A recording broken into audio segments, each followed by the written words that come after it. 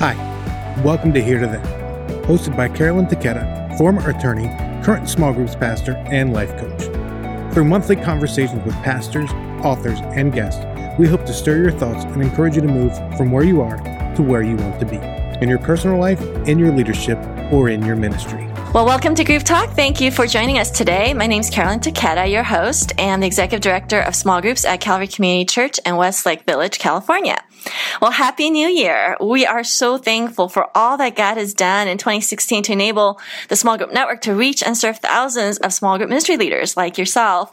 And we're excited about 2017, and we look forward to what God is doing and will continue to do through this network in the months ahead. And also, I want to say a huge thank you to our listeners on behalf of the Small Group podcast team. In the last several months, we've had a record number of downloads, and we're so grateful for your support. So thank you so much for subscribing and for listening. We want to keep providing valuable content for you that's useful in a fun, hopefully a fun, thoughtful way that reminds you that you are not alone. And by the way, if you ever have an idea for a topic you'd like to see us address, please feel free to drop me a message through our Small Group Network Facebook page, or if you want to give me any feedback, I'm open to that as well. Just be kind, mostly, and I would love to hear from you. All right, so we're in 2017, and we want to kick this off with a bang. So we asked one of the top influencers in small groups ministry who has so much wisdom and experience all wrapped up in a great sense of humor to come join us in this conversation. So with me today is the founder and leader of the Small Group Network, Pastor Steve Gladen. Hey, Steve, thanks for joining us. Carolyn, always fun to be with you. So it's become kind of a tradition now that we kick off January together. It's a 3-year tradition. And it's really great because we kind of get to hear your heart for this network and for this ministry. So Steve is probably well known to everyone listening, but just in case, just want to tell you a little bit about him. He is the small groups pastor at Saddleback Church since 1998. And he has a really long list of accomplishments. You can read that online if you need to. But he has done a lot of different things and leads a phenomenal, hugely influential ministry. He's also written Small Groups with Purpose and Leading Small Groups with Purpose, which is now translated into 10 languages, right? Yeah, it's crazy. So Swahili, really? Yeah. Yeah, it was weird when I got the latest one in Polish. So it was just like, it's unreal. But hopefully, I have no idea what they translated it into, though. So, it could be gibberish. Well, we do have international huddles, so that's great that we have. Good point. We have those out there, and I believe that is this almost the 10th year of the network? Yeah, it really is. We're getting into a monumental birthday for the network very soon, and so it's been exciting to watch it just go from an idea to thousands of people that are just jumping in and making sure we're giving back to other people. Which is great. And I remember when you first pitched the idea, because I've known you now for, like 20 years, right? Too long. Pitched the idea, and there was like a handful of us in the room, and I'm like, and you had this vision for this global network, and I was like, yeah, okay, I'm in. Not really quite sure. And it's been an amazing ride and such a joy and such an honor. So, Steve, you've been in ministry now. I think it's safe to say that for over 30 years. I know, it's a painful number since 1982. It's like, hey, wear it proudly. I do. I started when I was 8 years old, and well, given how long you've been in ministry, one of the things that we've talked about is I've asked Steve, what do you wish you had known in year 1, year 5, and year 10 of your ministry, particularly in the small groups world? And as we were talking, it was just so interesting. There was so much good stuff for us to discuss. And we agreed that though our job title and our ministry role may remain the same, but our focus and our attention needs to change over the years. And so Steve's going to share with us 5 things that we need to pay attention to and work on in each of these 3 seasons of ministry. And so since it is January and this is Steve and we get to kind of mix it up, we're going to do something kind of different and do this in a set of 3 20-minute segments on what you need to know, depending on whether you are starting, stabilizing, or sustaining your ministry. So depending on where you are, in that spectrum, and you're welcome, of course, to listen to all 3 of them, or you could focus on the one that most hits where you are. But so that's kind of the format. So now we've eaten up a few minutes already for year 1, so we got to get going. So year 1, Steve. Okay, so you've just been hired, you're brand new, and you're probably part-time, probably not being paid a whole lot, or maybe your small groups ministry role got added on to some other stuff you were already doing in the church. That seems typical. So in year one, as you're starting out, what are a few things that you really need to get going on? Well, and just for clarification, you may not even be on staff at the church. True. You may be a volunteer that's going with that. And as we frame this up, I love, Carolyn, how you're talking about starting, stabilizing, and sustaining, because the as we look through all of these points that we have, they ebb and flow. And as I was going back through each one of these, it was very clear that every one of them are great reminders, even for me as I'm, finishing up my 19th year here at Saddleback. So it's good reminders. But so starting out, I would say one of the first things that I wish I would have paid more attention to was just building that trust with the senior leadership. I always joke around, but when I meet somebody that I got to really invest into and learn from, I always go, "Hey, you're my new best friend." And you have a lot of new best friends. I know, and but this is the thing I wish I understood is that person who's hiring you, whether they're your senior leadership, whether they are your senior pastor or your lead pastor, they are your new best friend. They hired you for a reason. They saw something in you, and you need to let them know that you are their best advocate and that you're willing to pour into them. So it's one of those things where I think when I look back that I would see that I was probably a little bit too rogue, to be honest with you. I was kind of doing my own little thing, and I wish I would have partnered better with my senior leadership.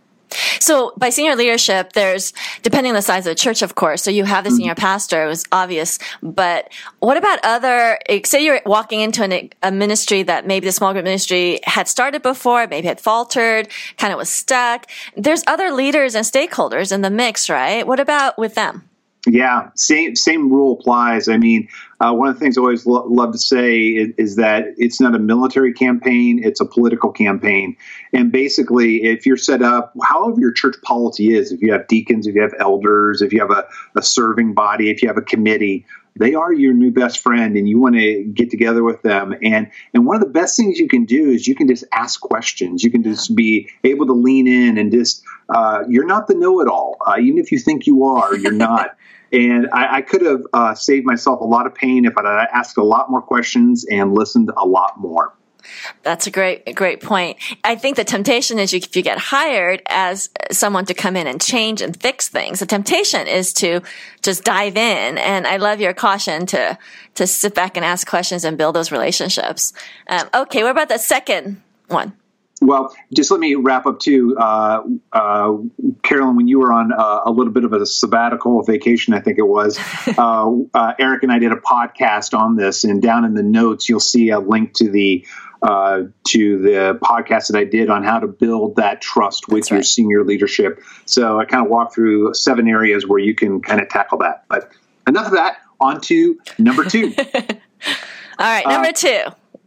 Take time to develop a blueprint for your ministry.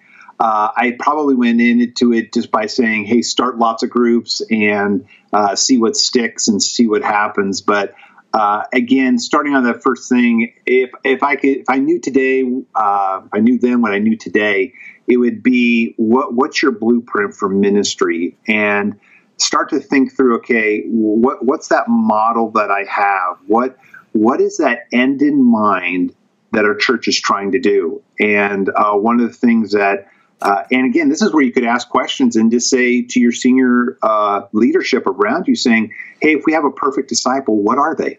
What do they do? What do they exude? And how can this ministry, the other half of Temple Courts, Temple Courts and House to House, how can I help come alongside you and develop all the tools and the training and the people and the infrastructure to make sure that we achieve the model that you want, that, our church does? And I think it's one of the best things when I came to Saddleback is that was evidently clear of what we were trying to produce. And so helped out too when Rick wrote a book on it. And, And gave you the blueprint. Yes. Yeah. Most of us don't have a blueprint from our senior pastor who's written a bestseller. Yeah. But, what strikes me is sometimes, and I've heard this from other people, like, other small group pastors, where they've been hired because they were successful in a former church environment. Then they go to a new church environment and they try to run a similar model or program, but it doesn't work so well. And then they're kind of in this stuck place that they've been asked to do something that doesn't necessarily fit a culture. So this idea of picking a model, it just seems like it's so important that it actually fits that specific environment that you're in. Yeah, I'd almost change it up and say, you really don't get to pick the model. The model's already there. I would say discover what the model is, because it is there, whether your senior leadership is articulate in writing it out, or if they're just, living it out, it's there. Your job is to find it. That's a great point. And then what about metrics? Like, do you just start out with which ones you want to measure right away, or do you just go along with measuring what the bigger church is measuring, what the senior leadership wants? How do you decide? Well, I think it's both sides of the coin. There's one where there are expectations. They hired you for a reason, so they've got something they're thinking. And so that may be more small groups, that may be more Sunday school classes, that may be something. So there's definitely a metric, and I think it's fair in the process of that first year. I wish I'd have been a little bit more bold, when you're thinking through your blueprint and everything, saying, what's success? Is starting one group in a year success? Is it 5? Based on what they're trying to do. But what I would try to slowly on the other side is move it to not so much the number of small groups we have, but the number of groups that are healthy, producing the disciples that you're trying to do. That gets a little trickier and it's harder to measure, but I would strongly encourage, moving towards that. And where that kind of stems from is, what's your vision? We always say, what's your vision, mission, and strategy? And part of that is, the vision is your dream. What are you dreaming about? And hopefully that's with your senior leadership. When you're developing this blueprint, what are you dreaming about? And so hopefully that would be your vision statement.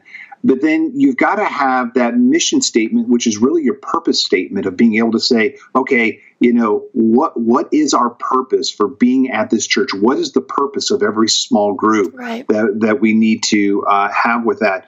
And then the strategy is how you're going to get there. And I think as I'm just thinking through this blueprint thing, I think our natural tendency is we're trying to prove ourselves in that first year. So we want to go off and we want to find all the answers and then come back and roll it out. And in actuality, what I have found that works, and I tell this to new staff all the time, is doing stuff in collaboration. We have our tagline, we're better together.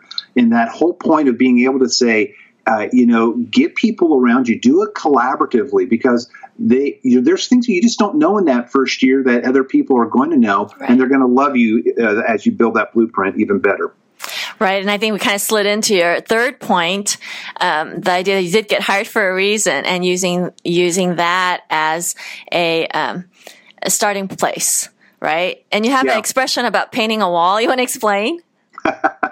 Well, the whole conceptual piece of this is, you did get hired for a reason. So what's that main thing that they are looking for? The people who hired you, what is that pain point that has got them in a place where they're saying, we're going to spend money and hire you, or we're going to take a volunteer and we're going to give you a platform that is half the church. It's the house-to-house side that we want you to take through. So by doing that is, one of the things where that expression comes, painting a wall, is that when you're trying to redecorate a house that you've moved into, or an apartment or a condominium, if you live in a car, whatever you're trying to do. Can't really paint the car. Well, you can. but it's a little more expensive. But one of the things that changes a look and a feel of a room drastically is painting it. Sure. It's the cheapest thing you can do, and it's the most drastic change you can do. And so part of that is try to figure out what are those small wins? What are some of those things that can get people? I can remember actually when I was hired at where Carolyn's at right now at Calvary Community, there was a disconnectedness in the small group ministry. And one of the ways that I painted walls was I sat down and every night I called the over 200 small group leaders at the time and just introduced myself. Said, hey, I'm new on staff.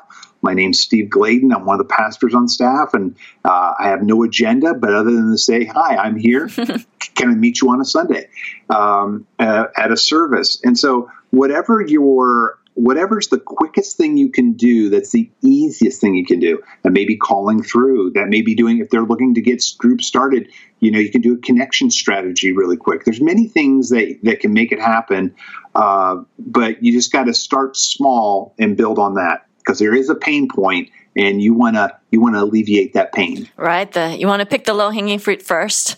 Yes. and get those wins early. Okay, so the fourth thing that is important to do when you're starting out, you said, is to start with small steps, which is kind of related, but actually has another angle to it. Yeah. And from that side, what I would, encourage you to do is you're in this for the long haul. And, having been at Saddleback now 19 years, in some ways I look back and go, oh my goodness, I can't believe where we've gone. In other ways, I look back and go, oh my goodness, why haven't we gone further? And, but understanding that everything, it starts small. And whenever you're going to change culture in a church, there's 5 phases to that. There's the personal side, which is you. Are you bought in? Are you sold out? Is this your passion of why you're here? The next step is relational renewal, and that's when you're getting other people bought in. You're contagious. You're building it in. Then there is missional renewal, where the church understands, what you're trying to do. Then cultural. Then structural, and then cultural. But what we're trying to say is, start small. Who are those people around you that you can influence? What are the groups that are already existing that you can, you just pour into a little bit more and get them going even further? One of the things we love to say at Saddleback is, you just do an experiment. You don't get anywhere by pronouncing something that's going to be forever. But just say, hey, can we start a few groups for 6 weeks and just see if they take off? One of the things is that sometimes we get into analysis paralysis because when you draw out this strategic plan, it can be overwhelming and daunting. But the thing that I've learned is that in ministry is God never gives the whole thing at one time. And that's why we always say it's always easier to steer the car when it's moving. Just start with something. It may not be the right something, but at least do something. I love Ecclesiastes 11:4 from the Living Bible. It says, if you wait for perfect conditions, you'll never get anything done. Oh, so true. And what we're trying to say here is start small, because if you're going to wait for the perfect small group leader, they aren't there. If you're going to wait for your church to be in the perfect place for you to try something, it's never going to be there. But just start small and take a step of faith and saying, hey, let me see what I can get. Language matters, just say, sure. Hey, it's an experiment. But just doing something. And if you want to, you can bounce that off some of again, I would lean into community, which is probably the people that are the influencers of their church, being able to say, hey, what do you think about this? And, coach me on this. And this is just an idea. What do you think about it? And get some feedback there. That's a great point. I love the idea that you just need to get moving and not get stuck waiting for the perfect time or the perfect relationship or the perfect leader, all those things. It's really good. And the last one probably is overarching, especially in small groups ministry, is about building those relationships in a team, right? Yeah, it's funny that I get a lot of calls from small group ministry leaders, from around the planet. And what I find you almost it's ironic is sometimes they're the loneliest people in ministry because they're kind of out there by themselves. I came up through the ranks of student ministry, and there was just a camaraderie with other student pastors. At that time, we were called youth pastors, but because every church had one. Right. Not every church has a small groups person, and so it's important that I would say to you, and this is something I wish I'd done, is go after mentors. When you go after people, you want to find mentors for you. Now, one of the things I did is I did call some people that were in large churches, and I get they're busy. I'm in that same zone, and I didn't get any callbacks. So I just shut down, which was the wrong thing to do. But you want to go after people, and I wouldn't even go, hey, would you be my mentor? Because they're busy too. That's intimidating. They're like, well, I don't have time, but just say, can I have a cup of coffee with you? Can I have a telephone call with you? Can we exchange emails or things? But go after some mentors that are there outside your church, but also inside your church. Find the people that are your biggest fans. I can guarantee you, if you got hired, even if you're a volunteer and you got put into this position, there are people that are in the grassroots that are your biggest fans, and make sure you go after them and say, okay, how do I, land with that? And, get them to be my biggest supporters. Something that goes with that, though, is also when people come to a church, they have three felt needs. They need relevant teaching and worship. That's the temple courts. They need a relationship with your small groups, but they also need a responsibility. And I think one of the things that in this last little segment that we're talking about build relationships and team is I didn't give them enough to do because I didn't want to overwhelm them. So you did more for them. Yes. And what happens is that when they're passionate and they're volunteers, they want a big stake in the game. And I always tell my staff now, I go, if they're not wincing, then you're not pushing them far enough. Well, thanks, Coach. But let them tell you when it's too much. Don't you say the no for them. Let them say the no is what we're trying to get through on that principle. So, you want to go back there. When I was in student ministries, I would find all kinds of parents and give them all kinds of roles because I knew if I kept them busy, they were on my team. And in the same way, I would develop a volunteer team. I always, I tell my staff, if you find somebody that likes small groups, find out what they like and create a job around it. There are strategic things that you've got to have, but, I would make sure everyone is dialed in. And then, go ahead. I wanted to just touch on really briefly and do a shameless plug for the Small Group Network because in my year one, when I stepped into a part-time small group role, one of the first things I did was to call you, Steve, because I recognized that I didn't really know how to do this. I was a lawyer. I was not in seminary or a pastor yet, and I recognized that I needed resources. And so I called you and said, I need help. And you graciously offered your time, and you do this over and over, and you've done it for hundreds of small group people over the years. And I think the huddles are just such a great way. I was recently at our huddle in Ventura County, and it was wonderful to have just people who are brand new in the ministry, people who've been there for a long time. Now I'm getting up there in years, and this is my 11th year. So I'm like one of the veterans now, which is kind of strange, but fun too. And I was getting questions of what should I do? I'm in year one, year two, and to look back and just give information, not that everything's going to be the same, obviously different church, different environment and all that, but just the basic pieces. And they're like, okay, that's what I thought. And they're just sense of, okay, we're in this together. We're kind of on track. And there's certain things that are transferable. These principles you're sharing, this is transferable regardless of your church, background, size, denomination, etc. We're going to have to do these 5 things: build trust with senior leadership, develop a blueprint for the ministry, address the pain point, the low-hanging fruit, starting with steps and just moving. And then, of course, building relationships, which kind of overarches the whole deal. So I'm so thankful for you because you got me going when I was like, I need to pick the perfect plan. You're like, just get started. Just do something. Well, it's one of those things, it was one of the reasons why we started the small group network was because it's clearly that Saddleback couldn't be the answer, all end answer, because so many things are, just transferable. And there's a lot of people out there, and you can see it all through our leadership team, they can answer the questions better than I. I don't even lead our own huddle. Ben and Laura on our team. They do a better job than me of leading our huddle. It's depressing, but it's one of those things where we'll just have to, keep understanding that we're always better together, and hope these 5 things can help you if you're starting in ministry. And obviously, we're willing to go further and talk more about it if we can help you out. Sure. So we're going to wrap up part 1. So this concludes the part 1 of year 1 of the ministry.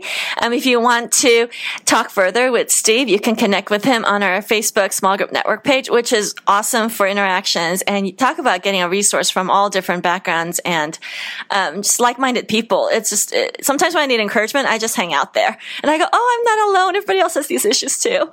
And it's just such a great way to engage. And then also you can follow Steve on Twitter at Steve Gladen, or on his website, smallgroups.net. Is there an S in that, Steve? Is it small? Yes, because I want to get my first initial in there. So yes, so small groups. Smallgroups.net. And he's got on that page 300 downloads that are free. So go to it and enjoy that as well. So thank you, Steve, for joining us. And we'll continue with part 2. All right. See you later, guys. Thank you for listening to Here to There, part of the Group Talk Network of podcasts. If you like what you've heard, make sure you subscribe on Apple Podcasts, Spotify, or wherever you get your favorite podcasts. If you want to learn more, make sure you check out smallgroupnetwork.com for more resources.